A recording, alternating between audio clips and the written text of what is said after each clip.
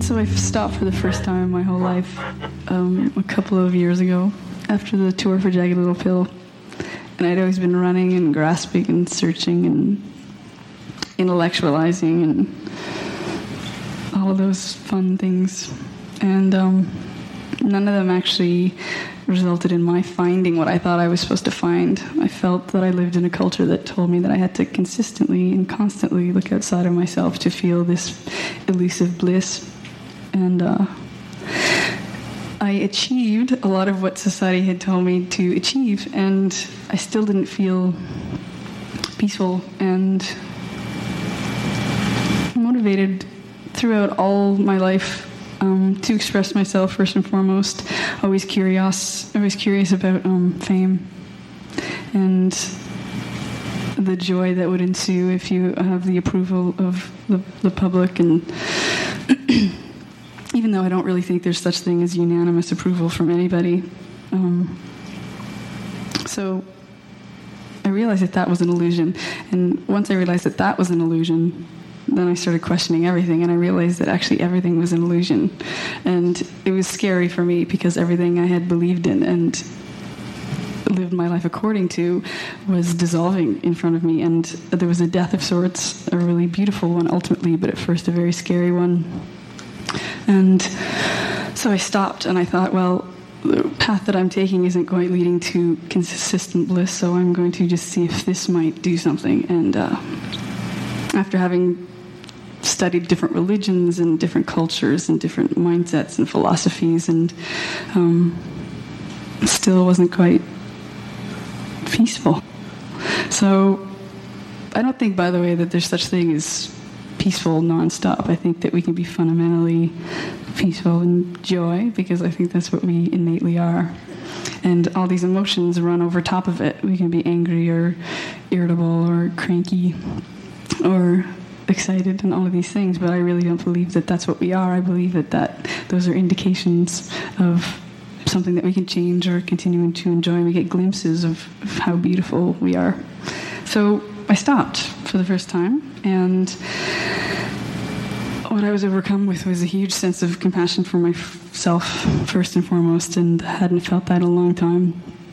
And then naturally that translated into my feeling compassion for everyone around me, and a huge amount of gratitude that I had never felt before to this extent. And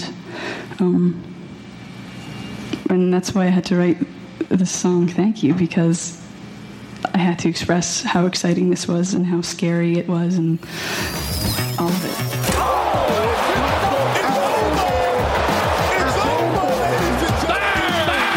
You have to be willing to rewatch a movie. Oh, hell yeah.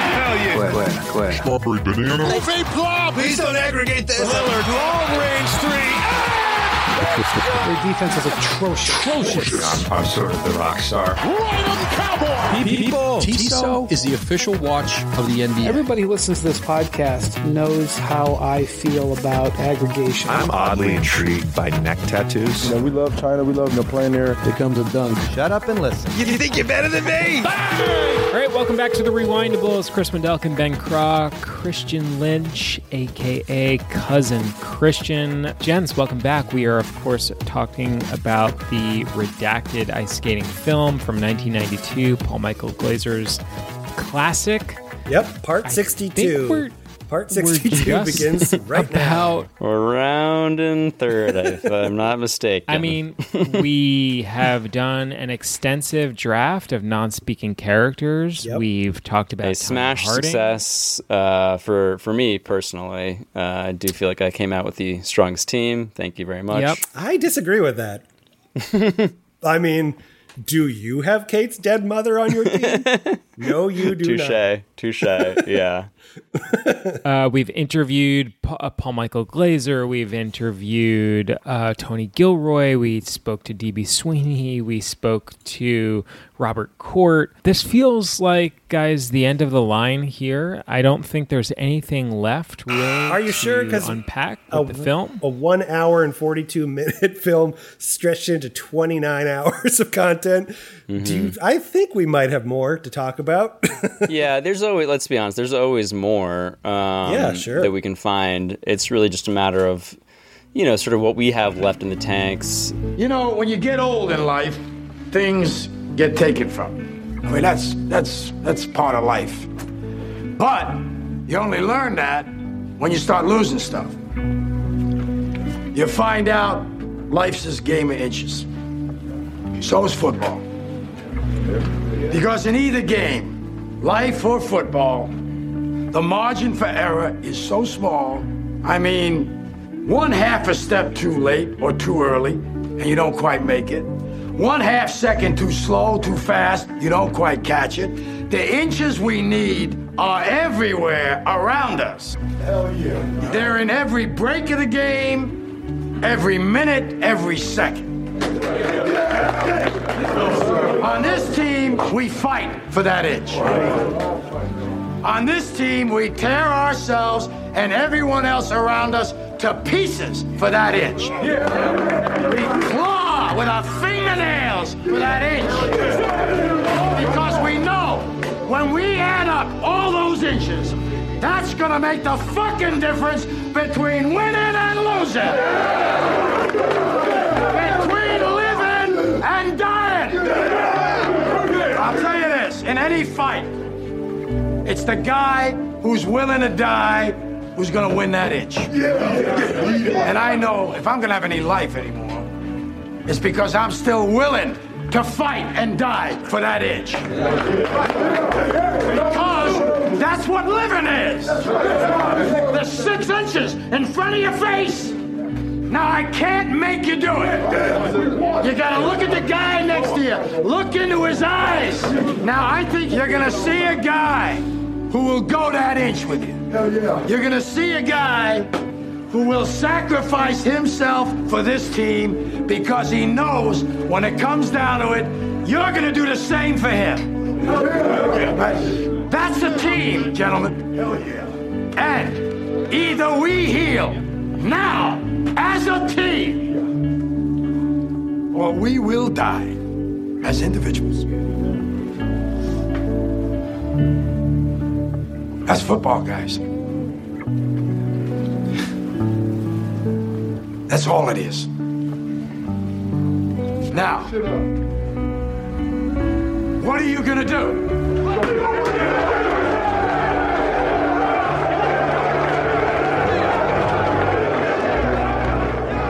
I don't know. I guess whether we're still feeling, like Michael Jordan and, following the conclusion of the 1993 NBA Finals, when you're sort of at the mountaintop and you're looking around and there's literally no one next to you because you're so high above everything, else in your field.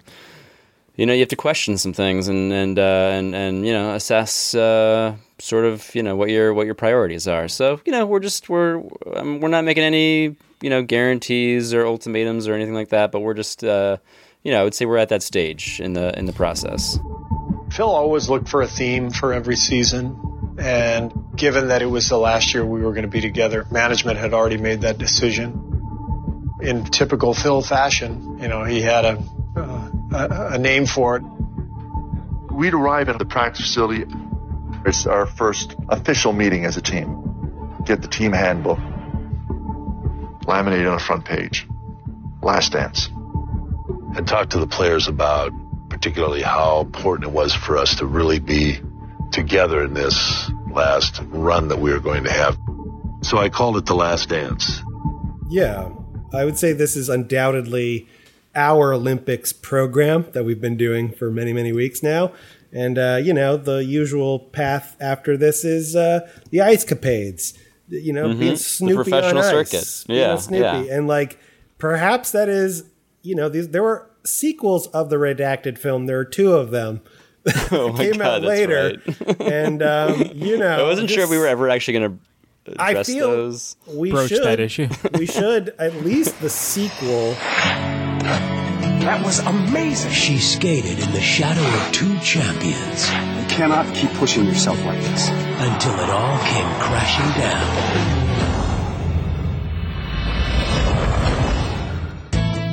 Now, to get a shot at the gold, the princess on ice. I'm making the shift over to Pear. If there's anyone who wants to skate with me, you know who to contact.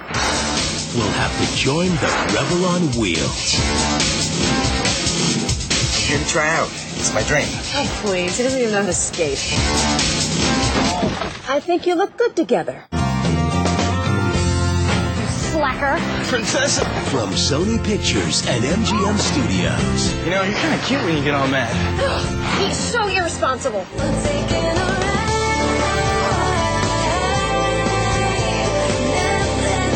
Hit the ice. Make the cut. And take it to the edge. You ready? Yeah, let's do this.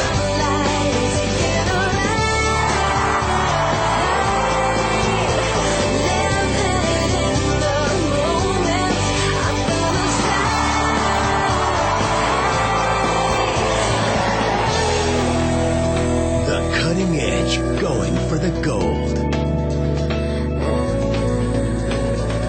I don't know if we should, but we certainly could. I think "could" is the operative word. I feel like we must is the operative Oh, word. wow. Doubling down. It's thrown out there because technically the sequel, which was not written by Tony Gilroy, Yeah, no involvement from any of the actors, directors, writers, but nothing. the characters are the same, so it is a continuation of the story. So Yeah, anyways, it is canon, technically. It's there for the taking, is my point, but that's not why we're here. Ben, why are we here? No, we're here. It just sort of felt like the proper time to address some past errors and omissions, and address some historical wrongs. Right some historical wrongs. So, ladies and gentlemen, welcome to the redacted 1992 ice skating movie Corrections and Addenda episode. This is Folks where knew it was coming. This was always gonna happen. We've done little mini versions of this in previous episodes, which I will be reminding people of if they need to go back and find those. I would say that we've even done a whole Tanya Harding spin-off special miniseries that was basically inspired by a correction that needed to be made. But this is, in fact, a Corrections and Addenda episode for the entire Rewindables redacted ice skating movie series. So we're going to be going through, starting at episode 1, going up through the draft. Oh, my God. So basically, I have been subpoenaed, and I am appearing in front of a grand jury for all the crimes I have committed with much like Howard Hughes, errors. you are speaking in front of Congress. And ladies and gentlemen, accountability is so important. It is paramount here at the Rewindables, and that's what tonight is about. As many of our listeners may know, I am a professional journalist by trade. I take my craft and my trade very, very seriously. Yes, this man is written for Yahoo News. Yep. This is Yahoo's newsman. No, I am a newsman through and through. True blue. I've always been a newsman. I will always be a newsman in my bones. And that's why I have to, I have no choice but to operate under a strict code of ethics and rules. And that is why I am duty and honor bound to issue these corrections and also offer some addenda, because we could always use more addenda in our lives. So enough foreplay. Enough foreplay. I think without any further ado, we're gonna jump right into it now. So the way this is gonna work is we're gonna start with episode 1. Spoiler alert: not every single episode has a correction. Some episodes are perfect and flawless. I'll note that when it is the case. But I'm going to start start episode 1 and proceed forward in time. And I'll note the time code of the episode where the error or omission occurs, and then I will issue the correction. So I think unless anyone has any questions or concerns they'd like to air, we can proceed. Pour yourselves a drinks. Get a drink, folks.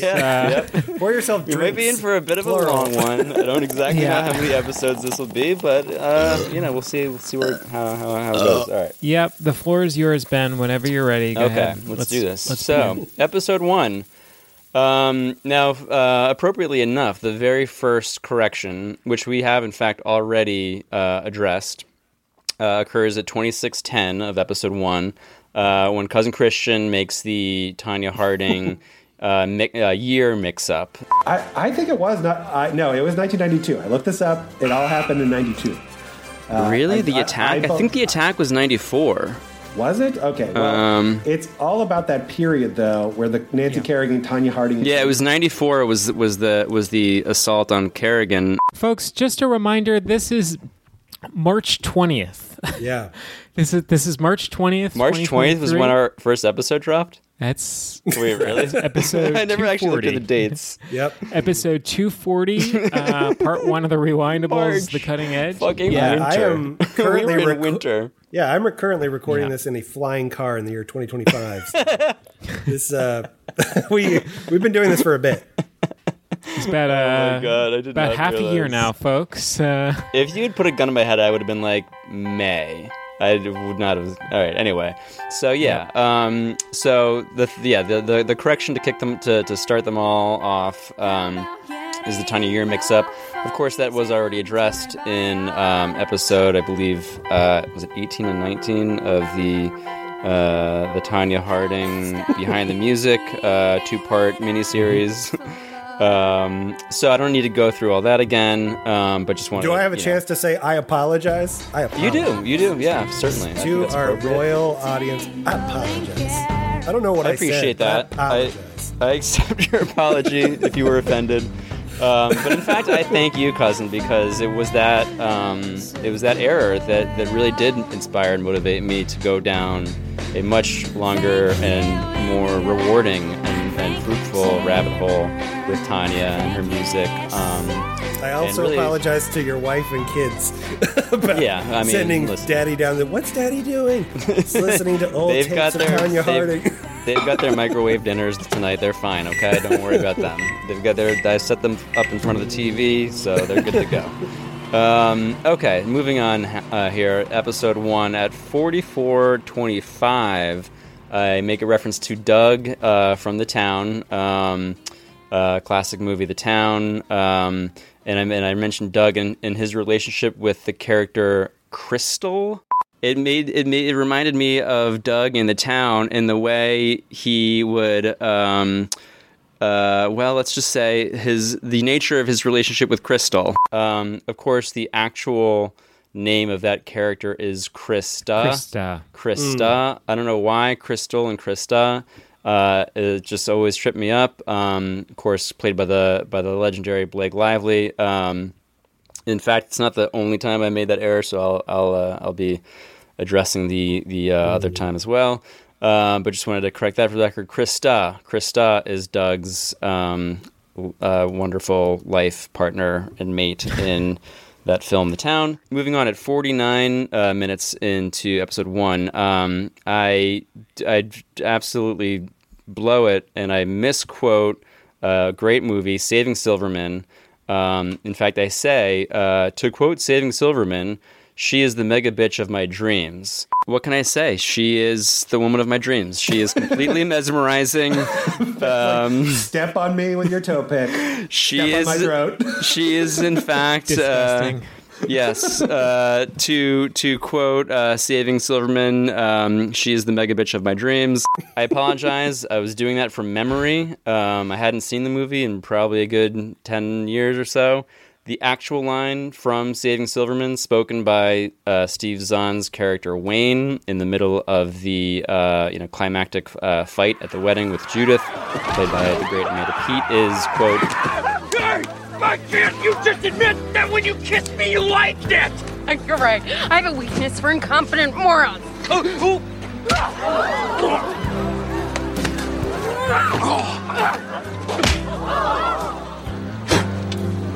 Admit it! I'm the strong-willed, assertive man that you need, and you're the hardcore bitch that I've always dreamed of.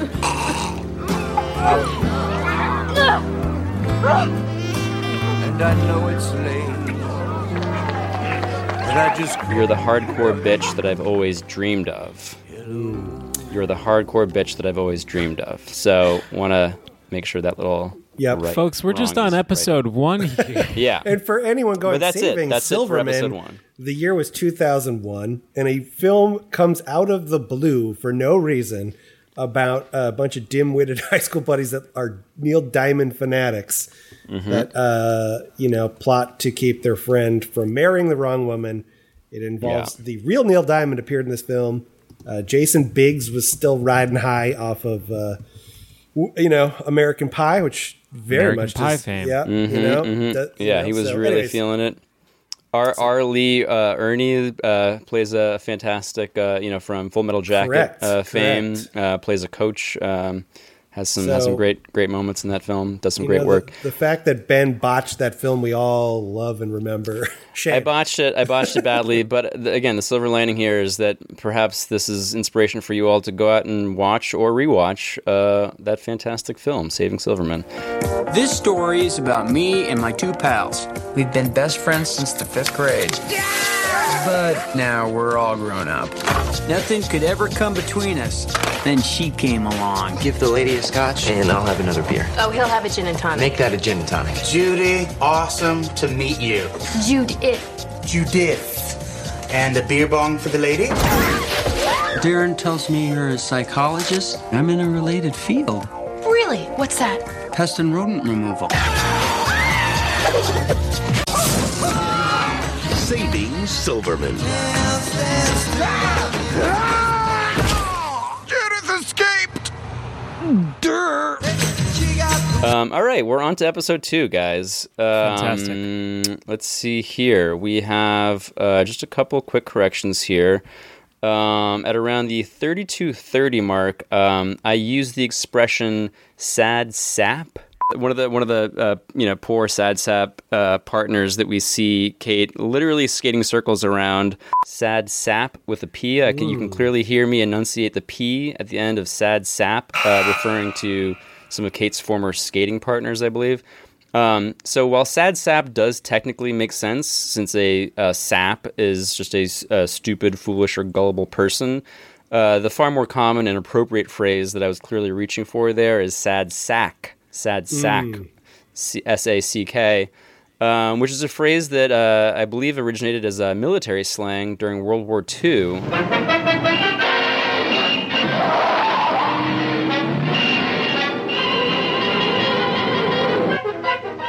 I'm sorry, sir, but the rubber on my heel melted and stuck to the accelerator. Somehow, Bixby, I knew there'd be a logical explanation.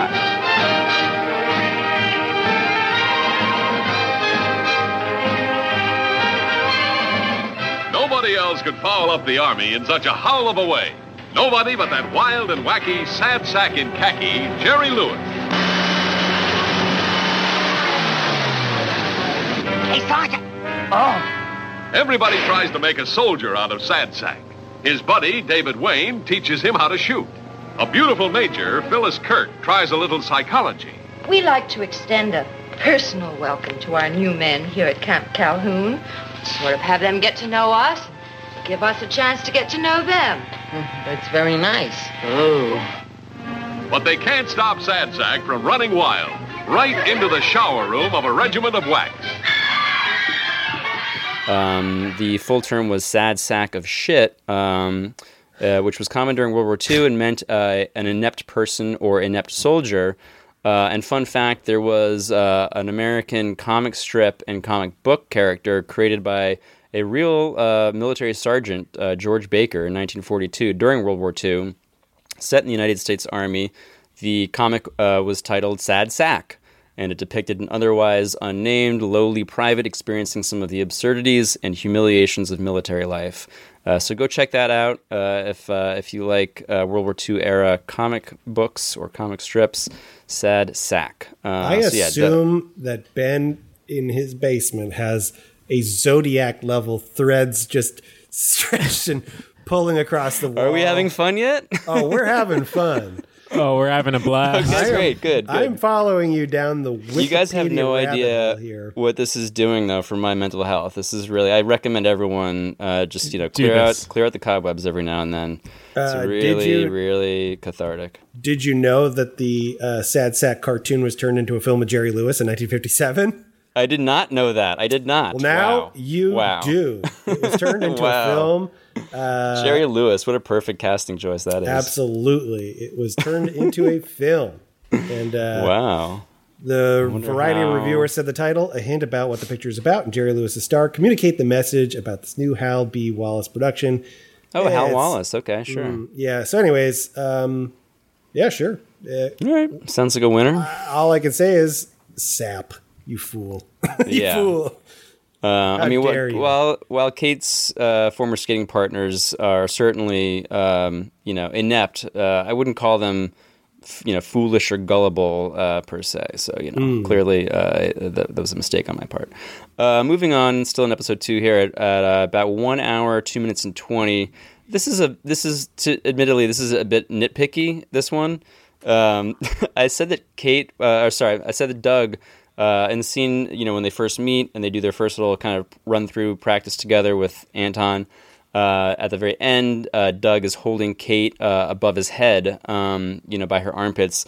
And I think I mentioned that she was perhaps 9 or 10 feet up in the air. Doug attempting a move in which he holds Kate up above his head. And I'm talking clean above his head. Arms are locked. He's holding her by her armpits. She is a good, not 9 feet up, 10 feet up in the air. That's probably not accurate. I looked it up. DB Sweeney is 6 feet tall. Now, the average reach, I can't speak exactly for DB himself, but the average reach for a 6 foot tall person is about 8 feet, meaning standing reach, how far you can, extend the tips of your fingers above your head. So that's the height of Doug's hands holding Kate by the armpits. So her head could maybe be close to like 9 to 10 feet, depending on sort of the length of her, neck and torso, upper torso, all that. But her butt, which is the thing that actually hits the ice, is probably about the height of Doug's neck. So that would be, closer to 5.5 feet. Obviously, he still should not have dropped her. That could have caused it's a big difference, serious injury. But 5.5, 9 or 10. That is the difference between a bruise and serious spinal damage, perhaps. That's a broken tailbone. You drop 10 feet on your rear end, you're breaking a tailbone. Yep, and not to foreshadow where corrections are probably going to lie, but just a hunch that we just corrected how high off the ice she is. Probably during the Pam Chico, we're going to talk about how close her head gets to the ice. Just a hunch. Just a hunch. We'll see that. We're going to talk about distances from ice. Yeah. And also maybe what sorts of how those scenes were filmed. I don't know. So wait, to myth bust, what are we saying? Like, what is the distance? Are you saying 8.5 feet? I'm saying, like, I guess when I said, oh, she's, 9 or 10 feet up in the air, I mean, again, like maybe her head was at that height, which I guess you could say then sure. If your head is 10 feet up in the air, you say you're 10 feet up in the air. But really it's more the rear end is the buttocks is dropped more in the 5.5 foot. I mean, exactly. That's kind of the more important body, since that's the thing that actually impacts the ice. We accept your apology. Yes, thank you. Good correction. Thank you. All right, we're on to episode 3, breezing right along here. At 9:50, the 9:50 mark, I said that Doug, when Doug is doing his little dance with the Zamboni in the ice rink, I said that Doug is pretending he's Wayne Gretzky. We have Moira reading her book, Doug playing hockey against the Zamboni. This is a very fun scene. Mm-hmm. He's pretending that he's Wayne Gretzky. That is incorrect. He was pretending that he was playing with Wayne Gretzky. Bless me, Father, for I have sinned. It's been about 4 months since my last confession. Yes, my son? Well, I don't know where to start, Father. Have you taken the name of Jesus Christ in vain?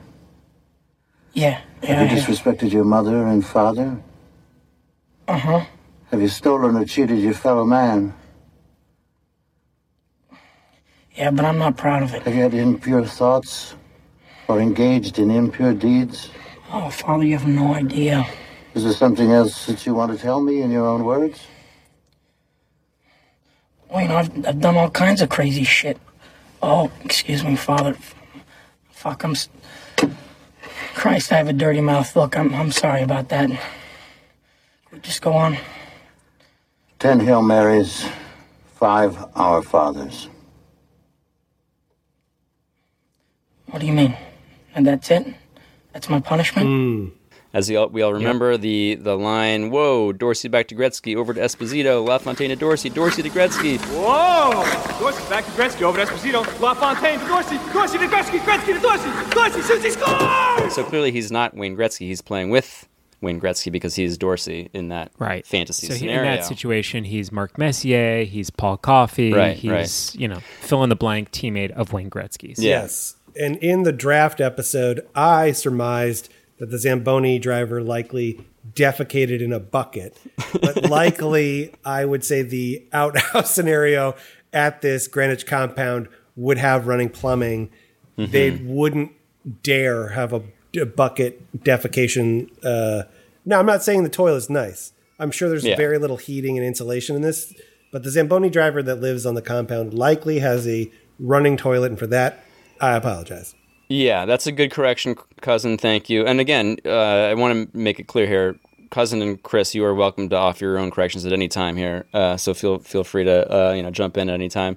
But yeah, I agree with you there, cause they wouldn't risk any sort of situation where there could be feces spilled in a any area accessible to them or their guests. Any minute, Jack knows the feds are going to rush in on his compound built by Raytheon. And the last thing he needs is the thing that actually gets him is like health code violations. Yeah, he knows he can get around all the other charges, but if there's buckets of like feces that the workers are using, he knows that could send him to jail. So no, that's Jack a red would flag. Not be so stupid. He understands. Treat them like the help, but not too nice. Exactly. They feel like they live here. So it's. Jack it's really just less work for him in the end, less hassle and work for him in the end to just give the man some working plumbing. Correct. All right, Ben. So Doug is not imagining himself as Wayne Gretzky, but rather that he's playing with Wayne Gretzky. Yes. So that's a correction. However, that exact scene also gives me an opportunity for a fun addendum. This is a little based on the research I was doing actually during some research for my draft when I was reviewing that Zamboni scene a little bit more closely. Doug has this fantasy scenario where he's playing with all these NHL greats, Gretzky and Phil Esposito. He says LaFontaine at one point, Pat LaFontaine. And I'm like, oh yeah, I wonder, like, that's a cool kind of like all-star team, dream team of players. I wonder if they ever actually played together, any of those names of NHL greats. But in fact, Doug's little fantasy could never have happened in real life because Phil Esposito played in the NHL from 1963 to 1981. Ladies and gentlemen, before we hear from the man we honor tonight, Phil Esposito, Ray Bourque, the captain of the Bruins, will make a presentation. Harry had asked me, he says, look, Phil, I think it's time we retired your number. I said, but Borky's got it. And he said, well, I've talked to Ray. We're going to put your name on it, and when Ray retires, we'll put his name on it. And we'll do a ceremony with him. And I said, that's fine. I said, that'd be beautiful. I think that is one of the greatest honors I could ever have in my life, is have my number retired. Not too many people get that. I think that it's absolutely the greatest you could ever, in my mind, be honored in hockey.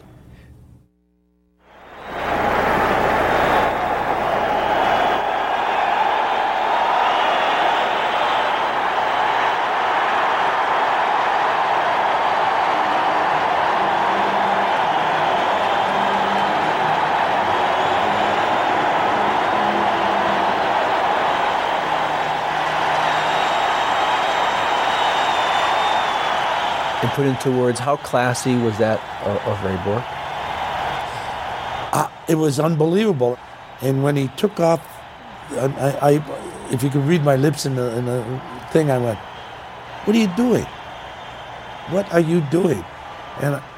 And he looked at me and he says, "This is yours, big guy, and it's always been yours. It never should have been anybody else's." Whew. I tell you, he got me. He got me. Bork could do no wrong for me. What you see is what Ray Bork will wear from now on. Ray Bork is going to wear 77 as number 7 is retired. Where's the jersey back, Bill? It's all yours. And Pat LaFontaine did not enter the NHL until 1983. Back to the by point for Howard. Tuck in for a shot to go! LaFontaine on the power play, and we're tied at 2. So there is, Sorry, in fact, Doug. no scenario in which Esposito would be passing to or from Pat LaFontaine. Sorry, Doug, your fantasy does not hold happening, up. Doug. Wayne This Gretzky, is another one of Doug Dorsey's fantasies, just like he imagines himself to be a construction worker. Doug, sorry. Doug, life Yep. doesn't work like that, Doug. Yep. You can't keep living with these lies, Doug. Another little fun historical trivia. Wayne Gretzky entered the NHL in 1979. So he did overlap with Esposito for a couple of years, at the very end of Esposito's career, but he never played with Esposito. However, on February 24th, 1982, the Great One did break Esposito's record for most goals in a season.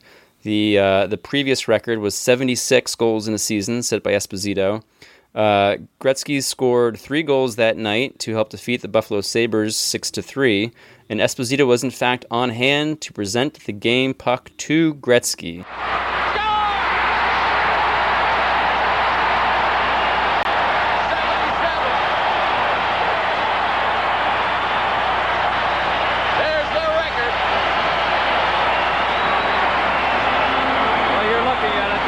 Team off the bench. Unfortunately for the Sabres, it happened on a mistake. Gretzky very alertly pounced on the puck and drilled it underneath Donnie Edwards. I want to congratulate you, men, and I want to thank you for allowing me to be part of this. I mean, take it on, Wayne. Congratulations. Because it was such a massive, historic, most goals in season record, and it was clear, by that point that Gretzky, it was only a matter of time until Gretzky was going to break the record. So Esposito was there on hand to witness it, and Gretzky finished that season, that 81-82 season, with 92 goals scored in the season, a record for goals in a single season that still stands today. So I'm just saying, had Doug Dorsey had a shot in the NHL, based on what we know about his college years, where he said that he went out and scored 7 goals. 7 goals in the first 2 periods or one period? I think he said in the first 2 periods, if I'm not mistaken. Which will be another corrections episode. I find out it was 1 period. Yeah, we might need to run a corrections. We'll do a corrections on the corrections. Yeah. But don't worry. It was one of those. But yeah, Doug Dorsey, given the chance, he could have hit more than 92 in a season. Yeah, I agree. Totally. While we're doing hockey corrections, may I add a hockey correction? That's of course important. In this film, Doug Dorsey is a very important piece of clothing that Doug Dorsey wears. Is aside from the tweed jacket when he's on dates, the other really important piece of clothing that he wears is the Bobby Hull Chicago Blackhawks jersey. Game worn. With Bobby Hull's name on the back. But Bobby Hull last played for the Blackhawks in 1972, and that was before the NHL had players' names on the backs of the jerseys. Yeah, so when he says, I have, that's Bobby Hull's game jersey, and he hands it to Kate eventually in the film, that's a lie. He bought it from like some pawn shop idiot who sold him a false bill of goods, and he's been living a lie. Doug, I'm so sorry. That was not a real jersey. You were sold fake merch, and you are living a terrible It's lie. built on a house of lies, this whole relationship, Doug and Kate. Yeah, I actually brought up this inaccuracy in a previous episode, but now I'm glad that you made me rethink of it or reconsider it, because initially I was like, oh, that's a movie goof, but I don't think it is. I think it is in fact very fitting and true to Doug's character that he would have that and either believe it was real or have been and try to pawn it off as real. Dude, you he was duped. Doug Dorsey's dad, who's not in the picture, got him a real game jersey. Yeah, definitely not. He just gets this and he's like, "Oh, kid, that's a real jersey." And he's like, "Oh, Dad, I love it." And he's like, "Why has it got blood all over it?" I got it from a guy, a good friend of mine. And it's just like he's just come from a bank heist, just pawned a bunch of stuff. So I'm just saying, it's not a movie goof. It is part of Doug's. He believes it to be true, but it's not. Yeah. By the way, I just looked it up so we don't have to run another corrections episode. The line was that Doug scored 6 goals in the first 2 periods. Oh, thank God we corrected it. Yeah, yeah. So that's tied up that loose end. 7 was the actual all-time record, which is why I had that number. That's right. That's right. That's why the 7 was in your head. Right. Yep. All right, I think we are on to episode 4 now, with that out of the way. At 7 minutes and 40 seconds in, I make another The Town Krista mix-up. I said the name Crystal instead of Krista. His idea of a good time. He's taking money from these people. Going to watch the Sox with his boys and having some casual sex with his girl Crystal. And she just seems like a crystal. I'm sorry. I feel like it's a real blind spot for you. Yeah, I apologize once again. As like a Boston floozy, like she's such a crystal. But she's like playing it like she's just like dropping the R, dropping letters like you do in Boston. Yeah, like, you remember that it's Krista. It's Krista. Krista. I'm not sure. Do you remember Krista? Yeah. But anyway, the actual name in the script in the movie is Krista. So I apologize once again to The Town and Ben Affleck and Blake Lively. Let's see here. Moving on in episode 4 at the 15:05 mark, I'm discussing the similarities and some of the parallels between the and the Paul Michael Glazer's previous film. I need to rewatch The Running Man before our next recording session, but I have a strong hunch that there are parallels between this film and The Running Man. He said our next recording session. I need to rewatch The Running Man before our next recording session. You can't keep getting away with it! Before our next recording session. You can't keep getting away with it! Before our next recording session. It is a movie about a spectator event.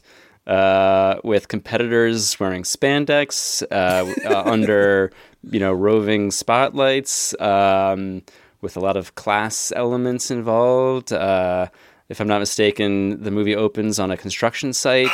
Oh, I just realized that I said the name of the film. I don't know. Are we bleeping? Should I refer to it as the redacted 1992 ice skating film? I guess I'll try to keep to that moving forward. Sorry, I apologize for that. All good.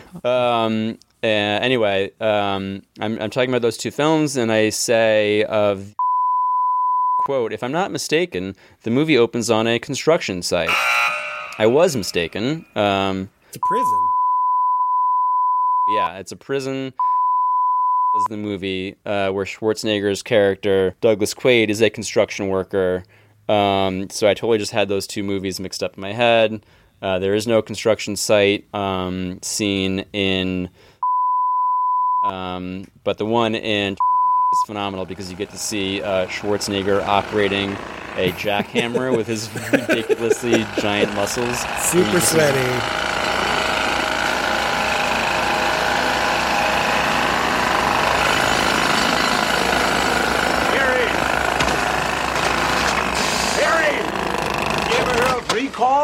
Recall? You know where they sell those fake memories. Oh, recall! You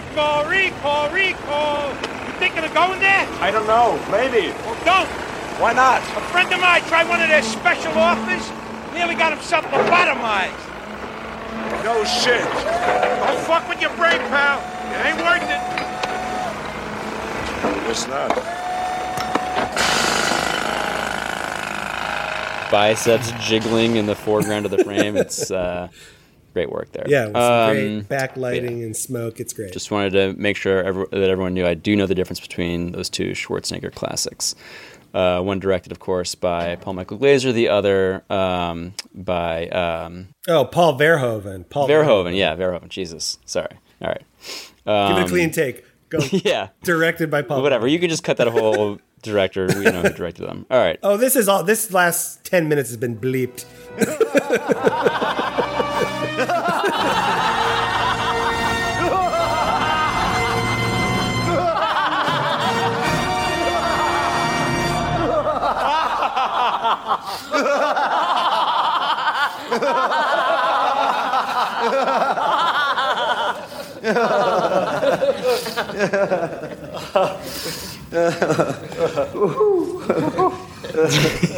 Sorry.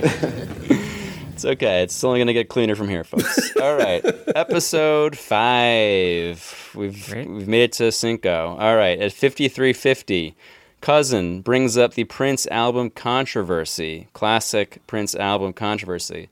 Doug's family is now having an effect on his psyche. Yeah. And he's lashing out now. He's expressing that by throwing a tantrum in the fitting room. Yes. Yeah. Yep. And he's shredding apart the costume that looks very much like Prince's controversy era outfit. Yes. Well, it's tight. It's very much the Prince artist formerly known as Prince when he was still known as Prince controversy outfit. Mm-hmm. Yep. 1983 era. Yeah. And I chime in with 1983 era. Controversy, in fact, came out in the year 1981, not 1983. I mean, you could give me a little bit of a break. It's like era. I use the word era in a sort of similar era. Sure, 81, 83, not that big a difference. But just wanted to make sure everyone was clear. Controversy came out in 81. And if you're asking, which Prince album came out in 1983? Weirdly enough, from 1978 to 1992, Prince released a studio album every single year except the year 1983. He went from 1982's 1999, the name of the album, to Purple Rain in 1984. And of course released lots of other, great albums throughout the 90s and 2000s after that.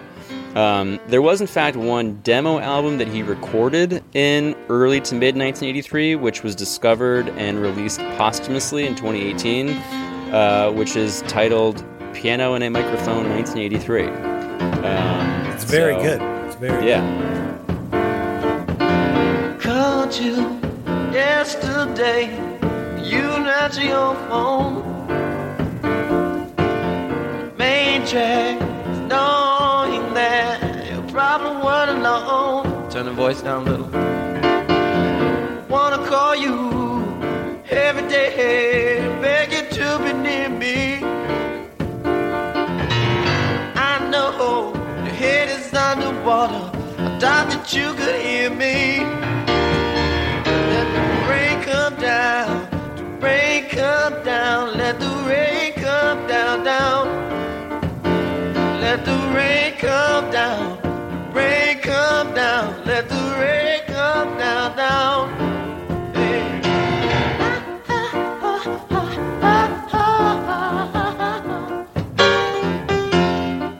Hey. I urge everyone to check that out. Stripped Down Prince, available where music is sold. Yes. Possibly High's Steakhouse or a music store near High's. Yes. Man, imagine High's playing some Prince piano alongside the Don't Look Back in Anger Oasis tune, I believe, that was playing. I'm just saying, how many times do we need to mention High's before they realize they'd be a wonderful sponsor of this podcast? All right, friends, it's review time. So, as the first time we're here at High's Steakhouse in downtown Toronto, this is the only location in Toronto, so this is technically a franchise, but not all over Toronto, but across Canada, from my knowledge.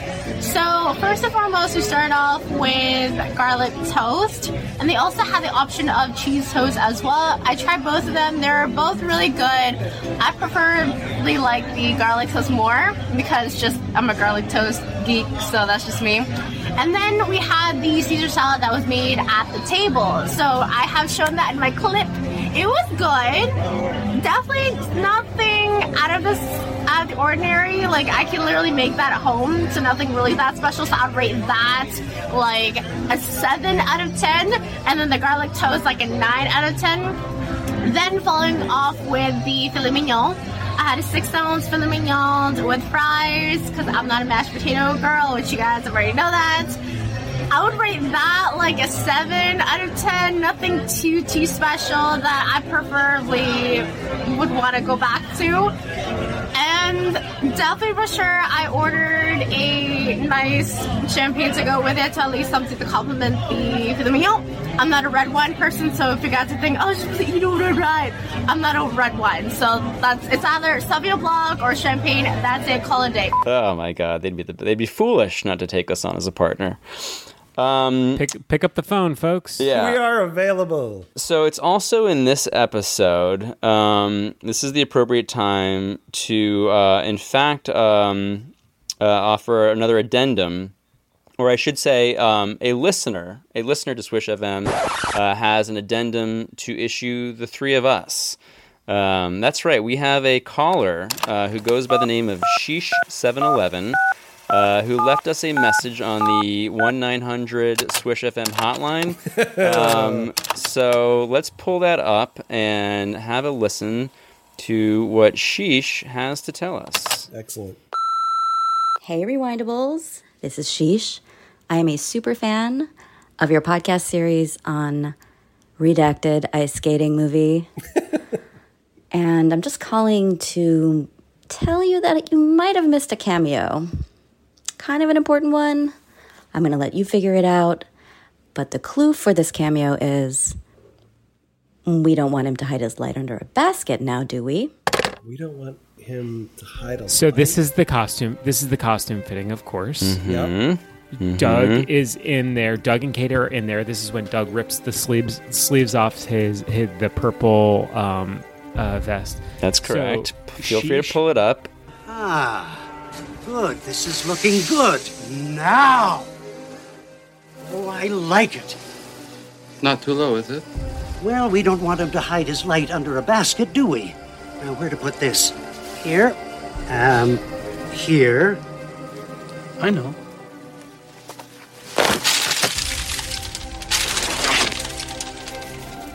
Let's put it here. I'm literally Sheesh is frantically going through the referring- files. I'm trying to find... If you need a time code, I can give it to you. It's right after the conversation with Jem, where it comes out at the penalty box. It's right around... The scene begins at the 47, 45-ish. Right around there. 47, 45-ish. Right, this is where the Prince sleeve comes into play. Mm-hmm. Uh-huh. You're not going to shave your legs, are you, right?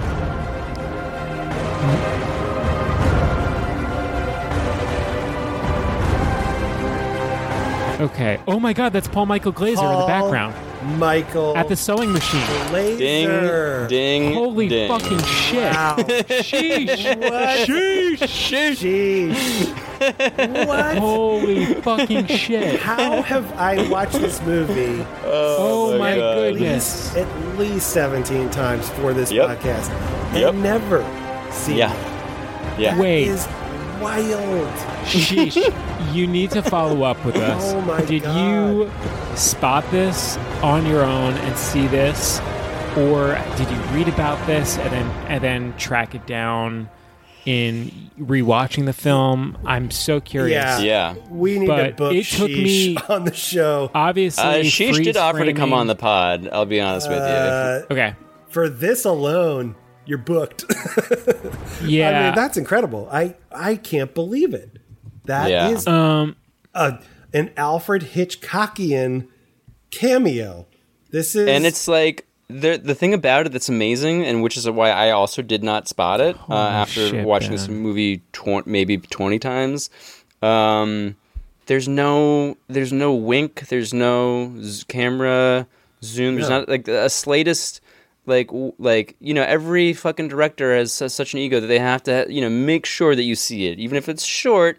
You got to make sure that there's like a little moment. Someone does a reaction. The camera pauses in a pan ever so momentarily. But no, this is like he's just there. He's just in the very background. Not a single line. Not a single gesture. He does nothing. He's just sitting there in the like a background. Renaissance painting. Your eye is drawn to the right from the foreground where we are getting Doug's back, to the dresser who kind of looks like a gray-haired Christopher Walken with glasses. I was going to say, I thought it was Walken. I thought it was Walken like, a little bit. God. I was like, is it Christopher Walken? And then I'm like, what? Sheesh. Sheesh. It was sheesh, coming up huge. Incredible, which also means that our draft pick, we missed a non-speaking character. I mean, so here's the thing, guys. I've actually been sitting on this information for like a few weeks, and I thought, I thought really long and hard about dropping the bomb during the draft. I mean, let's be honest. It would have been an absolute ace in the hole. Would have won hands down. Sure. But this is a I decided. This is a correction. This is a correction for all three of us because I absolutely missed it until you didn't it was have it. pointed This was out a to me. sheesh. Yeah, this is a sheesh bomb. all the way, 100%. We have. Can we break down while we're here? Can we break down the non-speaking character of it all here? Because let's be real.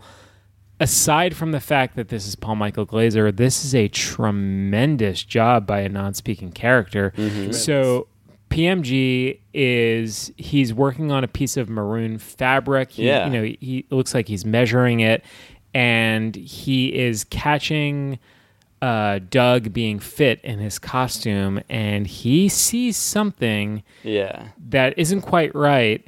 And just the glasses are at the end of his nose, and he just sort of turns his face down a little bit. Raise. And again, we talk about this in the non-speaking draft. It's these little distinctions that set you apart, and this is a big-time powerhouse move by PMG with the glasses at the tip of the nose, letting us know something is awry. And I'll say to Sheesh. Reach out to Ben because you are getting a Swish FM custom congratulations gift from me because this is incredible. I'm not going to tell you what it's going to be, but you're getting some.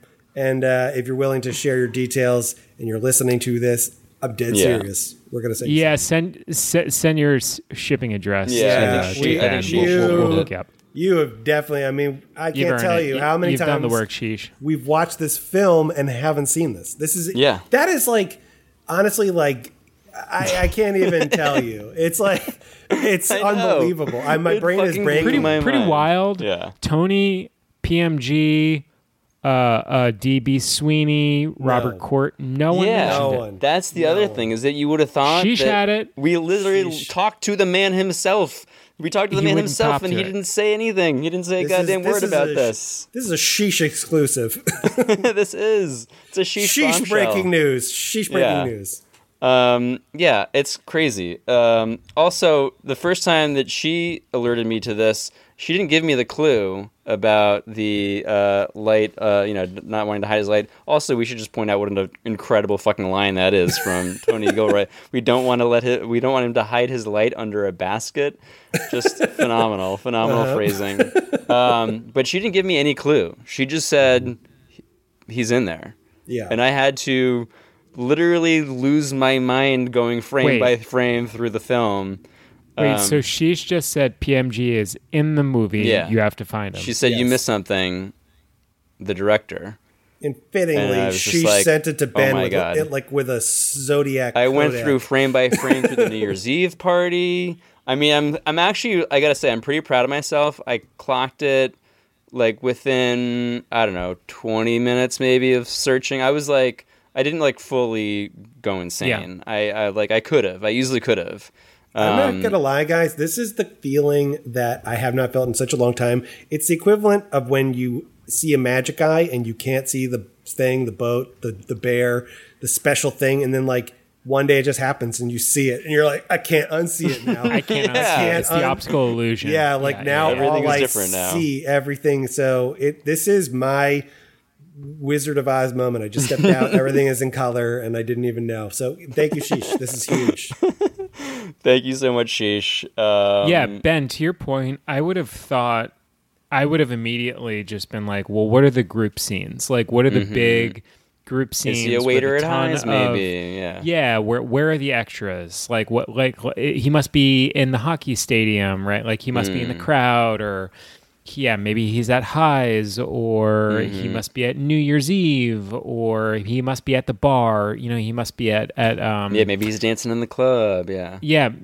Maybe he's at the bar celebrating at the penalty box. But this is wow. Yeah, just, in broad daylight. Yeah, broad just daylight, sitting right there, staring right at the camera. But it's so subtle, and I also love the way that Paul, he's like, the reason that he doesn't draw your eye again is because he's such a pro that he's acting as a seamstress, and even then when his gaze is sort of like pulled toward Doug and whatever's going on with the fitting, he remains with his hands outstretched. He's holding this piece of like magenta fabric with like a measuring tape, and his hands remain totally still because he's like holding up to measure something. So even as his head and his eyes move, he keeps his hands still because he's just working. He's like a professional, and you're like, oh, that's like what a seamstress looks like. That's just a random extra in the back, just like acting like a seamstress. Like there's nothing like special about it. It just looks very professional,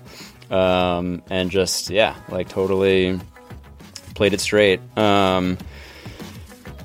But wow, that was satisfying. I've been sitting on that for so long. Wow, enough foreplay. The feeling when that was you've been owned. Yeah, orgasmic, you could say. Unbelievable. You've been listening to Swish FM.